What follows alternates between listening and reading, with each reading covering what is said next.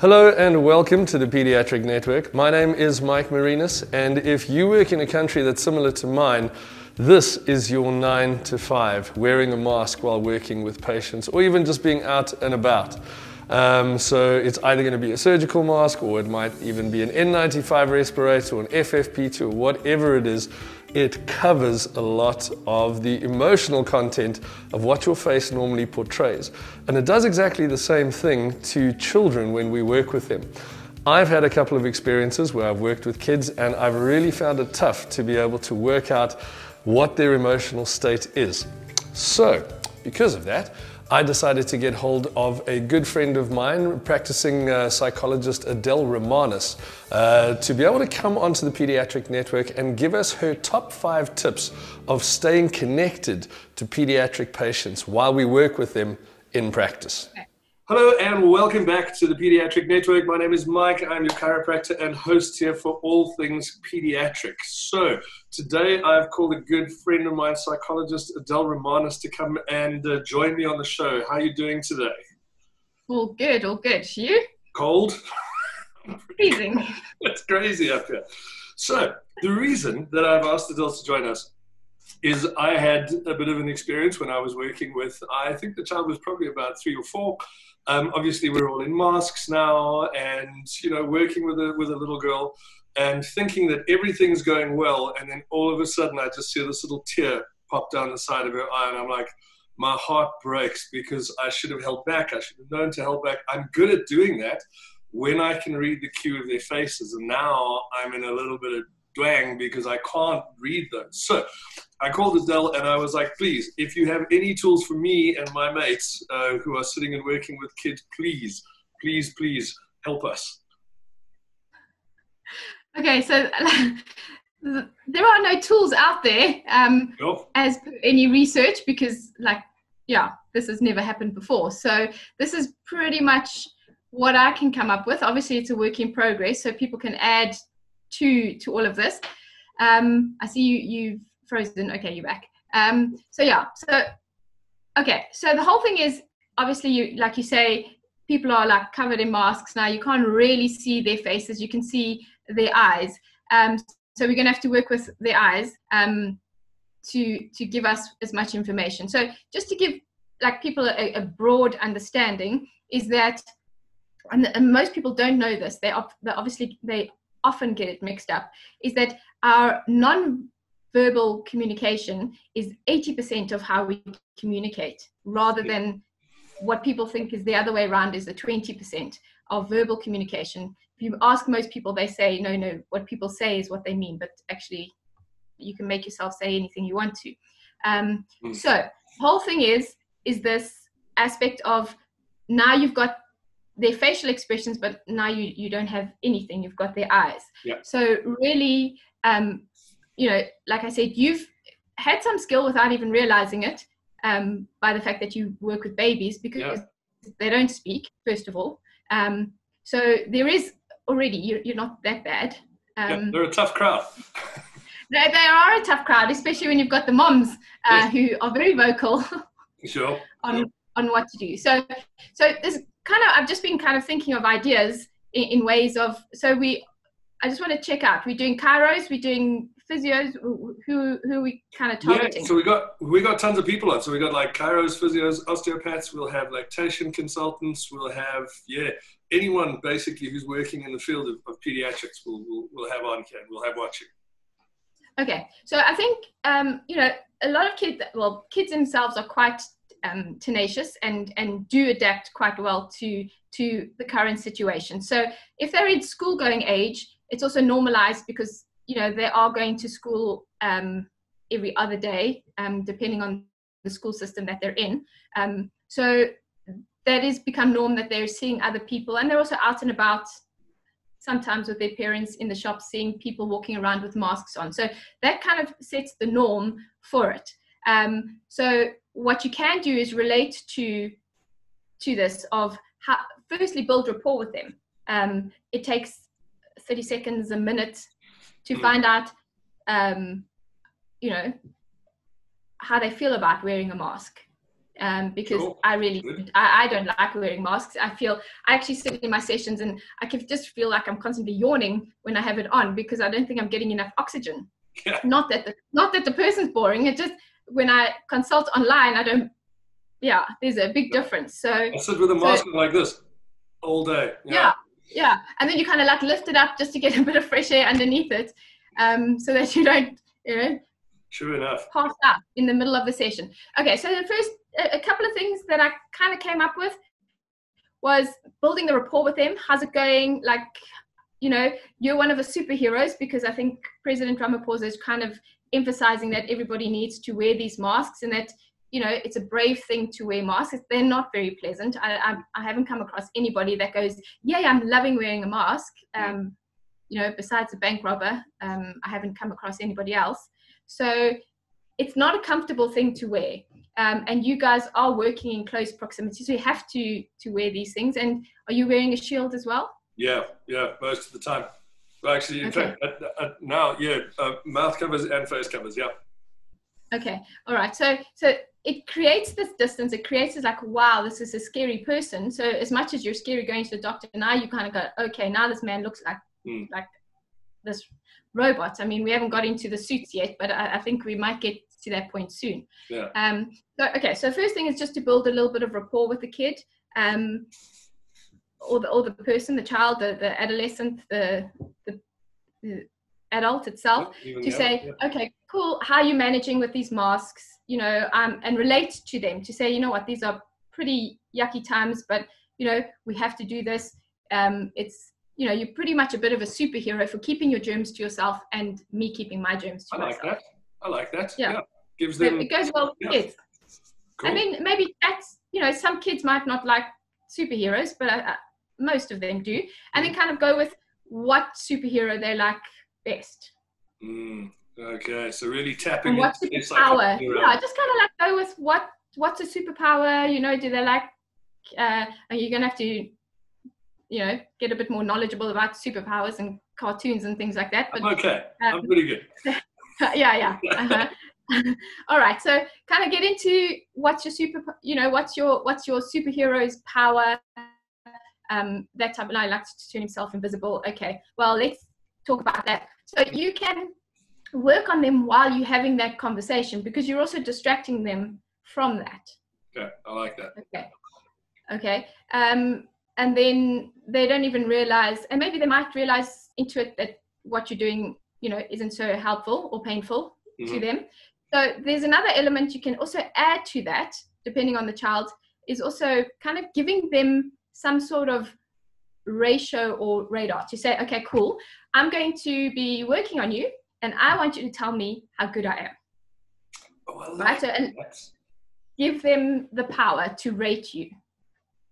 Right? So say like 1 is terrible. Okay, 2 is cool, and 3 is like fantastic. All right. Okay. It also goes with you can also use it with the pain kind of ratio as well. So you give them a measuring skill that and you share it with them. So they can like either, I don't know if you're able to like hold your finger, for them to hold your finger, depends on what manipulation you're doing with them. But maybe them going 1 if it's sore, or 10 if it's, depending on which way you go with the scale. Like that. So that you have some commonality, because now you don't have anything to see. You've got the eyes, and then you feel horrifically horrible and guilty when you see tears coming out of their eyes. Yeah.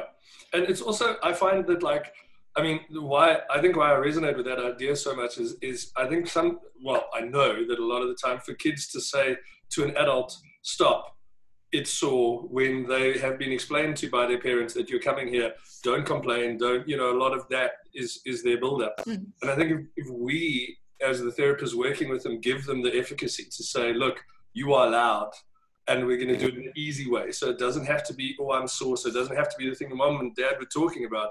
I'm actually giving you your own little scale that's just mine and yours, and we can use that. And if you don't like it, you tell me where you are on the scale. That's magic. So I think also to be adaptable, because you are the practitioner, is for them to say, okay, how about we do 1 to 10, depending on the age of the child. So now if you're like in an 8-year-old, 1 to 10 is fine, but you can't ask a 3-year-old to do 1 to 10 if they can only count to 5. So, look at, say, okay, you need to be realistic of going, okay, we're doing 1 to 3 with little baby, kids under 5, and we do 1 to 10. So you kind of standardize it, but you also make it unique to say, okay, which do you want to be? Do you want 1 to be horrible and 10 to be the best? Or do you want 1 to be nothing and 10 to be the worst? So you also give them some sort of degree of control and power over which one. You've just got to be on guard in regards to, don't do a 10 with 1 and then the next one is a opposite way around and you get confused. I get you. Yeah, that could be a problem. Yeah. So it's about just being, workable with what the child comes in with you. I like that. I really, really like that. So it's almost it's individualizing each session with them, giving them the ability to be able to tell you where they are in their head, and then initially just building up a rapport with them so that you can go, almost like make it safe for them to be able to then give them a scale to be able to work with you. Yeah. Now that's that. Yeah, absolutely. Another alternative, just because you mentioned the word safe, is obviously depending on the developmental stage of the child. If, sometimes saying 3 is a bit difficult, or 10, because they have to think about the scale and where on the scale it would be. So the smaller the scale, the less choice they have, kind of 1 to 3, right? But if you want to, you can also use the opportunity of saying, okay, well, let's have a safe word. Okay. So give me a safe word. You come up with cupcake, something like a 1-syllable. Cupcake is a bit long. To say red. So that they can say, okay, cool. No. We're kind of pushing the boundaries a bit now, just to ease up and then chat to them about it. Because remember, there's a whole lot of anxiety going along with who this strange person is with behind this mask. And remember, as much as you can only see their eyes, they can only see your eyes. Good point. Yeah, so they can't judge if I'm trying to... If you've got long fangs like Dracula, they can't see that. Exactly. Wow. Yeah. There's so much to unpack with this, man, because it's such a crazy time. And like you said, just as we started, there are no rules. There's no research on stuff. There's nothing to tell you that you are supposed to do this or you're not supposed to, or how do you do it. And that's why I thought, just let me get you on, because we can get, we don't have to have, let's just start building from the bottom up. What makes sense, and what kind of tools can we try and use just at the moment to be able to go make it an easy experience for everyone. Yeah. There's nothing. There's no set guidelines whatsoever. But my suggestion would be to be as person-centered or client-centered or patient-centered as you possibly can. Talk to them continuously. Talk about stuff that's relevant to them. Find out, that's what I'm saying, build rapport with them in the beginning. What's your favorite thing to do? What's your favorite food to eat? What's your favorite sport? Who's your favorite sportsman? Not that there's much sport happening at this point in time, but something that they can. Yeah. Can I ask you as well? I suppose it's not really off the topic, but it's nothing we spoke about before. But I'd just like to get your take on this, because I've definitely found what I think is an effective lockdown of these kids not being socialized, especially when I'm looking at like the toddlers moving in. Those are kids that would have been really socialized, seeing a lot of people and learning how to interact.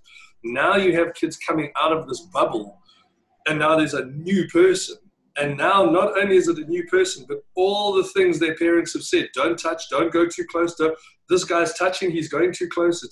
It almost, you can see them jarring in their heads trying to deal with. So I think there's a huge effect of that, of what lockdown has done.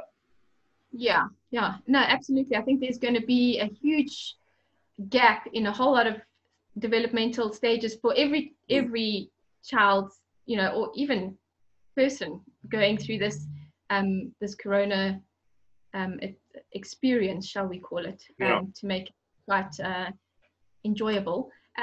So again, I think you spot on in regards to everything that their parents have told you this man is doing to you. So to normalize it while they come in, to say, okay, so yes, we've got a mask on. Why do we have a mask on? Because we've got this virus, and you know, we can't touch this and we can't do that and we can't do this, right? But in order for me to make you feel better, I have to do all of those things.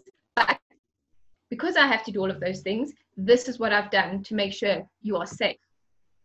I've got this mask on, I've got my shield on, I've got gloves on, I've sprayed the bed, I've done this. So even get them to participate in doing it, because, you know, kids like being involved and spraying. That's a wonderful idea. That is a wonderful, wonderful idea. Wow. Wow. Yeah. You're making me think. That's why I brought you on here, because I knew. I knew you were good. Hey, and I heard yesterday that medical aids have to cover all of your gear. So you know what? If they want to put on a pair of gloves, let them put on the pair of gloves. Yeah, you're paying for it. You may as well put on a pair of gloves. Absolutely. Listen, thank you so much for your time. I really appreciate it. I mean, I always get a lot out of speaking to you, and I thought that's why, you know, I've got a lot of guys that are in my position, and if I'm having that problem, I'm sure a lot of people are having that problem. So yeah, I think thank you so much for the tools that you've given us now. Yeah, and as things build and as we know more, I'm sure the evidence will catch up with us. But as you say, at the moment, it's about building your own raft and you know, just making it down the river at the moment as easy as you can. Exactly. Well, you know what? I was like, oh, what the hell am I going to talk about? Because I've been bashing my brain. So actually, it all came out while we're having this conversation. So well, I mean, that's where the best stuff is. All the knowledge is there, and we just need to talk to be able to ram those ideas together to give the picture. So I thank you very much for your time, and I'm sure we will have you back on the Pediatric Network. Cool, Adele. Thanks very much. Fantastic. Have a good one. Cheers. Bye.